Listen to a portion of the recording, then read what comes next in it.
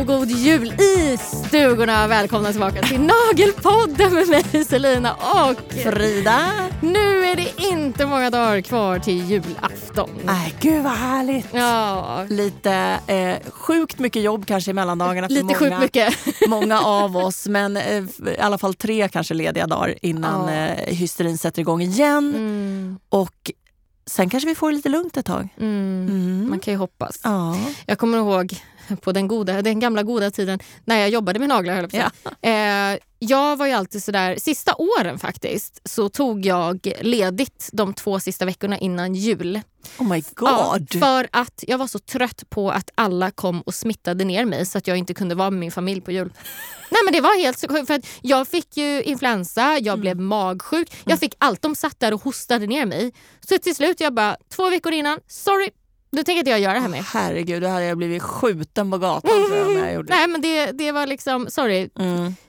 De satte mig i den situationen. Ja. Nej, det var faktiskt väldigt skönt. Och sen så vet jag ju då när jag höll på att jobba som en galning att då körde jag ju mellandagen också. Men kanske gjorde det sen. Men jag vet just det, jag var så himla trött på att aldrig kunna få vara liksom ordentligt med min familj över jul i och med att min pappa framförallt då är ju riskgrupp för allt möjligt. Alltså han får ju inte bli sjuk liksom.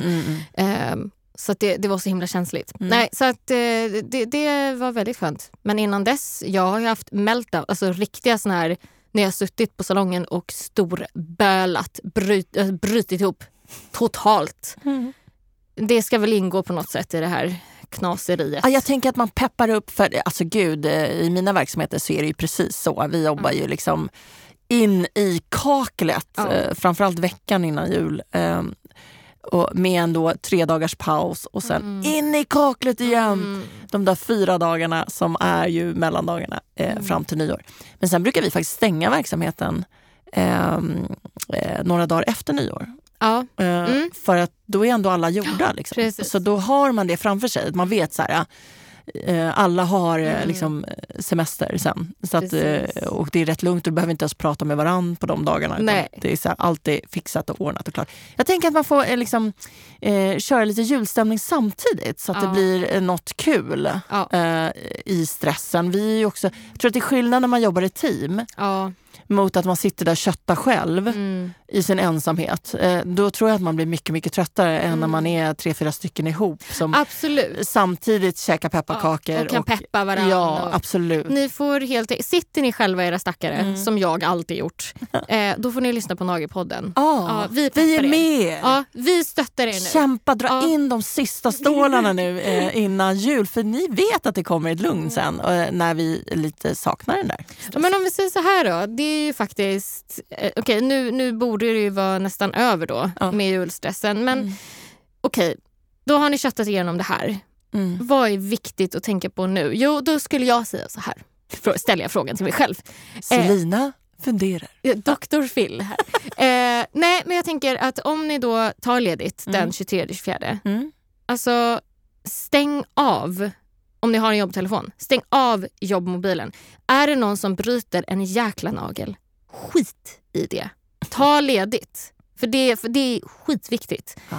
Och när ni öppnar, liksom, då öppnar ni den här jobbmobilen igen. Men sitt inte och svara på grejer under jul eller dagen innan. Eller när ni väl har tagit ledigt. När ni tar ledigt, då tar ni ledigt 110%. Sitt inte och svara på sms från kunder. Gör inte det. Och jag vet, det är ju flera som har den här, man är kanske vän med folk på Facebook och så ser de, men du är ju online, varför svarar inte på mitt sms? Ignorera. Bara gå inte in i det. Så ni måste faktiskt ta ledigt. Ja, så är det. Ja. Så att och så kan ni dricka en massa glögg och mysa ner er och ha det mysigt. Men framförallt också alltså det här med att försöka hålla sig frisk. För det är himla tråkigt om man jobbar. Och det är väl ganska lätt också när man jobbat så intensivt att när man väl slutar så bara kraschar man. Man liksom slappnar av och så kommer och så blir man frisk, man blir sjuk. Det tror jag är vanligt. Vad ska vi säga där? Bara drick te, vet inte, ät vitaminer. Vet inte om det finns så mycket mer. Men det är ju också livet. Alltså, det är ju vad det är. Men jag tänker väl också så här att jag vet att man förlänger dagarna man kör 2 timmar extra varje dag liksom, och det tar på en. Men då kanske allting annat kan vara lite klart. Det är liksom mitt recept. Att jag börjar köpa julklappar tidigt. Jag liksom ser till att pyntet är liksom uppe. Så att jag inte gör det också när man har som mest att göra. Och att kanske sista dagen, den 23, då vi faktiskt jobbar. Att efter jag skaffar barn så har jag liksom lärt mig av några väldigt dåliga planeringar att kanske slutar man lite tidigare den dagen.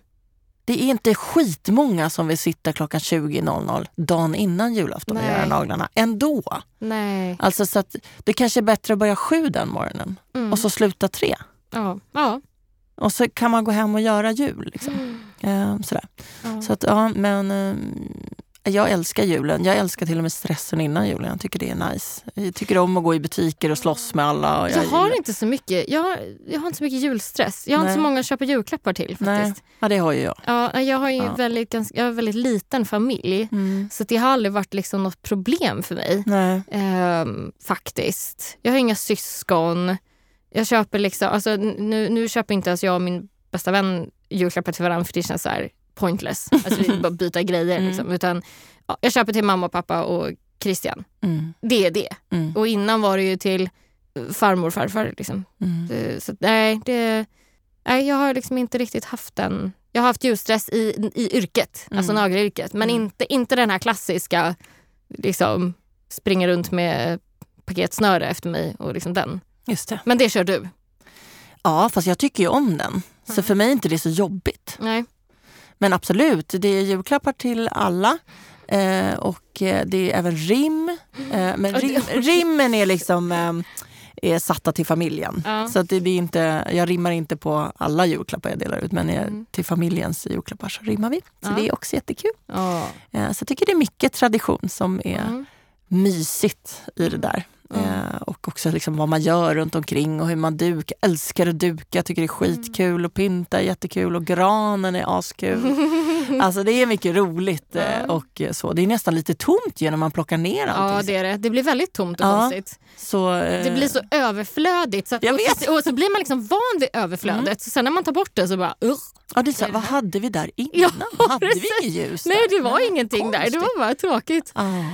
Nej, jag ser fram emot det. Verkligen. Ja, men det ska bli mysigt. Jag är fortfarande tyvärr så att jag kan inte vara med mina föräldrar fortfarande på grund av corona. Eftersom att min kära far då inte kan vaccineras.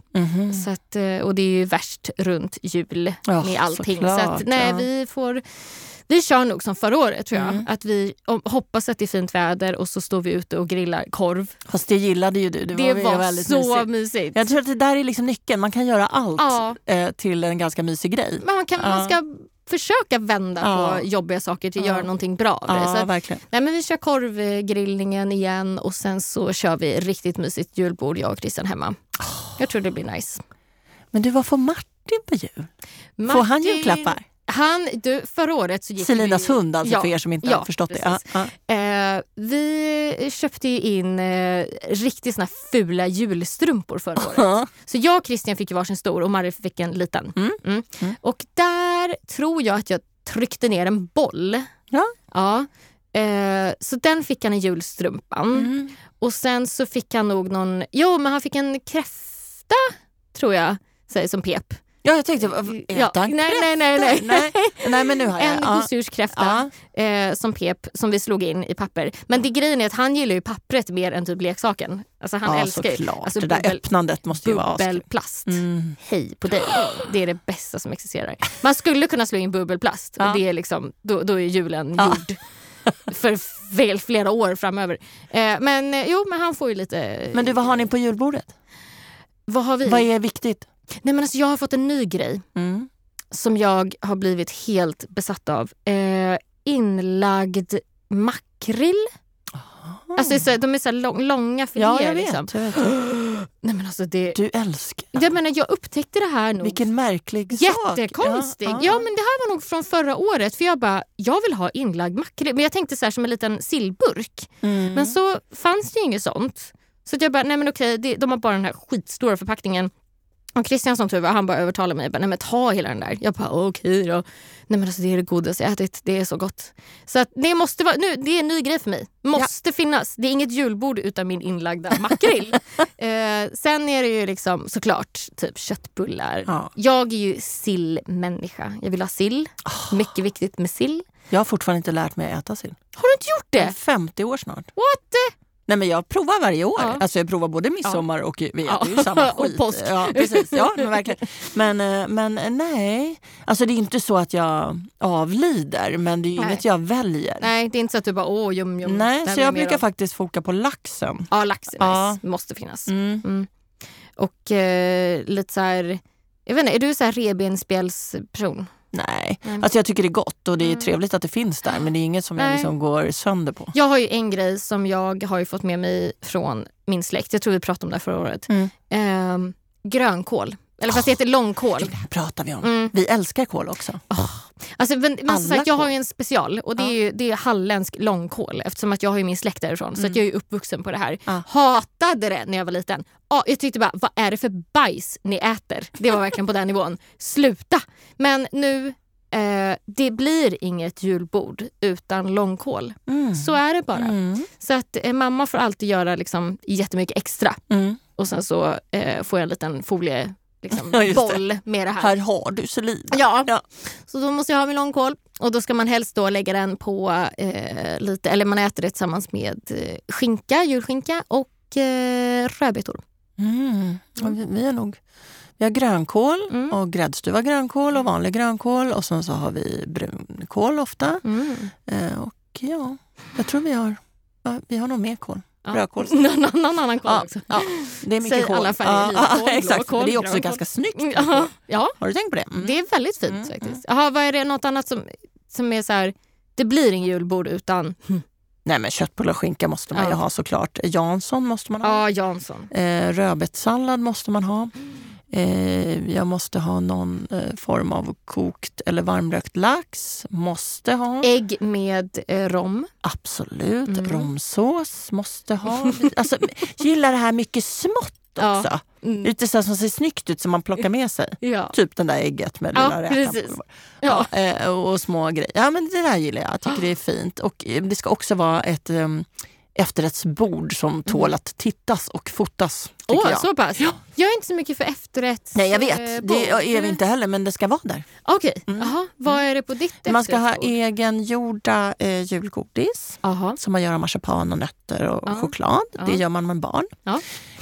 Det måste göras med det barn. Måste man göra. Och så måste alla äta det och undra vilka fingrar som har rullat vad. Och sen är det ju såklart, jag brukar göra små mini cupcakes i så här pepparkaks, du vet så här mjuk pepparkaks.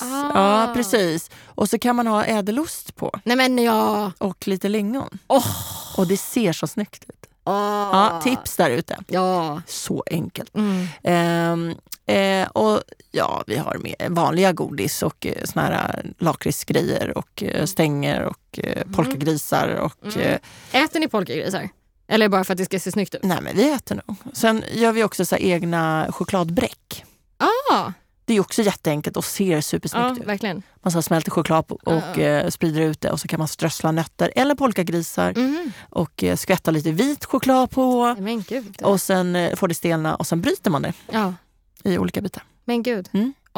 Sånt där är kul att ge bort också. Ja, det är det verkligen. Ja, det är lite kärlek i det liksom. Gud, jag tjatar om kärlek. Men jag tycker om saker som är lite gjorda. Nu förväntar jag mig en liten påse med sånt här bräck. Såklart du ska få. Jag är mer, det här är också, tror jag, från Halland. Ris alla Malta. Alltså, älskar. Det har vi också. Så glömde den. Jag är mer som det som efterrätt. Jag och mamma, eller jag har ju en grej. Jag älskar ju Mozartkulor. Så att det brukar jag och mamma göra tillsammans. Det är en måste-grej. Pappa har någon sån här marsipangrej som också måste med något äckligt i som jag aldrig gillar. Nej. Men så här, du vet, lite så här, du vet, likörigt. Ja, jag vet. Nej, jag gillar inte heller. Men det ska han ha. Nej, annars godisbiten. Nej, då är det mer så här Aladdin-asken. Den måste finnas. Den måste finnas. Men jag kör ju Paradis, jag kör inte Aladdin. Jag måste ha Paradisask. Okej, whatever. It works. Så nej, men det är nog mitt godis. För jag är ändå så jäkla mätt efter maten. Så det blir oftast inte så mycket mer. Nej, utan det är mer som sagt Mozartkulor, ris alla Malta, Aladdin-asken / Paradis. Det är väl de som är måste för mig. Vad fint. Ja, nu blev jag hungrig. Snart är vi där. Snart är några vi dagar kvar. Men du, om vi skulle summera, vi har ändå poddat i 2 år, du och jag. Ja, nu avslutar vi säsong 4. Alltså, hur coolt är det? Jag tror att nästa år blir ännu mer händelserikt och fullt av saker att rapportera om. Det var så kul, för det var inte så länge sedan som jag fick upp någon så här memory för 2 år sedan när vi satt och spelade in vårt första avsnitt. Som vi sen sände i januari då. Men vi spelade in i typ november-december. Ja, just det. Det är himla coolt. Fan vad roligt. Ja, att vi satt där. Grattis till oss då. Ja, men grattis till oss. Så mycket. Ja, jag hoppas att vi har tillfört någonting i den här branschen. Jag hoppas det också. Det var ju lite det, eller det är ju det som är tanken. Och just när vi har suttit och snackat om så här, varför finns det ingen nagelpodd? Vi måste fylla det här lilla tomrummet måste. Ja. Så att vi... Alltså nu tänker jag be om lite feedback här. Och lite, så här, lite komplimanger, tack. Ja, men faktiskt. Nej, men kom igen, vi behöver er om vi ska hitta på nya grejer. Så ni kanske får höra. Nej, men vi har ju både pratat mycket om oss och vad vi gör och hur våra liksom, verksamheter ser ut. Och åt vilka håll vi är på väg. Såklart, vi har pratat om coronan när den var som värst. Vi har pratat om sätt att tjäna mer pengar. Vi har pratat om do's and don'ts inom massa olika ämnen. Alltså vi har ju täckt typ allt och lite Vi har pratat om pedikyrer nu senast. Vi har pratat med män som är i våran bransch, som är underrepresenterade fortfarande. Hur man ska ta betalt. När kunden inte dyker upp. Exakt. Vi har pratat om utbildning, vi har haft Sansa, vi har haft massa andra coola gäster, vi har haft Linda Hallberg, vi har liksom, alltså nu, jösses vad mycket vi har gjort jättemycket, men vi behöver vi tar gärna upp ämnen igen, men med kanske en ny infallsvinkel eller om det har hänt någonting nytt. Men jag tror att vi behöver lite feedback. Jag skulle hemskt gärna vilja ha lite DMs, till exempel då på Instagram, Nagelpodden Sverige, hej. Gå in och följa oss om ni inte gör det redan. Där tycker jag att man faktiskt kan ta sig tid och skriva lite till oss så att vi blir glada. Och det kan vara bara positivt, men då skulle jag gärna vilja höra vad som är positivt så att vi kan liksom bygga mer på det. Och är det någonting som säger, men jag skulle vilja ha lite mindre av det här eller men det här saknar jag eller liksom, mer, sånt skulle jag hemskt gärna vilja ha. Jag med. Jag menar, om man nu har lyssnat ett tag eller lyssnat bara på några avsnitt, så tycker jag att man kan ta 10 minuter, sätta sig och bara skriva lite. Så att vi kan liksom skapa den här podden tillsammans med er. Och vi har ju haft idéer om att göra det här lite mer publikt då och då. Alltså det här med att gästa mässor till exempel. Skulle det vara intressant med inspirationskvällar i Nagelpoddens namn? Varför finns det inte en nagelgala i Sverige? Alltså det finns så mycket vi skulle kunna göra för den här branschen som vore så kul. Men det krävs engagemang, det krävs idéer, det krävs sponsorer. Det krävs massor med saker för att det skulle gå att genomföra. Men jag tror att vi alla skulle tycka att det var kul om vi tog branschen till en annan nivå för att göra den lite mer kul att vara i. Eller? Faktiskt.